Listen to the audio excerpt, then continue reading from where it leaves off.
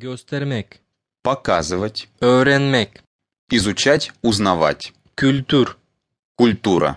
ülke, Страна. telefon. Телефонный звонок. Maria, merhaba. Алло, Мария? Hakan, siz misiniz? Слушаю. Это вы, Хакан? Evet benim. Bugünkü planınız ne? Aslı ile İstanbul'u gezebiliriz. Size göstereceğimiz şeyler var. İstanbul'un en güzel şaheserleri görebiliriz. Да, это я. Какие у вас на сегодня планы? Мы можем вместе со Сли поехать на прогулку. Нам есть что вам показать. Мы могли бы посмотреть величайшие достопримечательности Стамбула.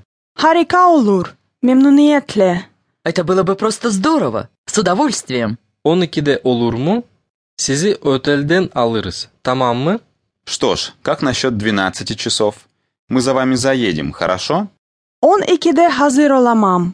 Postahaneye gitmem lazım. Saat 13 olur mu? Мне жаль, но я боюсь, что не буду готова к 12:00. Я должна сходить на почту. Как насчет 13:00? Anlaştık. Görüşürüz. Хорошо, договорились. Увидимся. Görüşürüz. Увидимся. Şaheserlerin gezme. Осмотр достопримечательностей. Nereye gidiyoruz? Куда мы идем? Kutsal Sofya Sarayı'na kadar gideceğiz. Önceden kiliseydi, sonra camiydi, şimdi müze.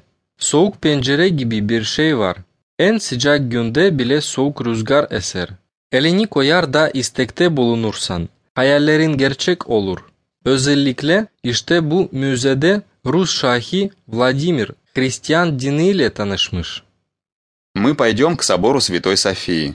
Сначала это была церковь, затем мечеть, а теперь это музей. Там есть холодное окно, из которого даже в самый жаркий день дует прохладный ветерок. А если положить руку на плачущую колонну и загадать желание, то оно обязательно сбудется. По преданию, именно в этом соборе русский князь Владимир знакомился с христианской верой.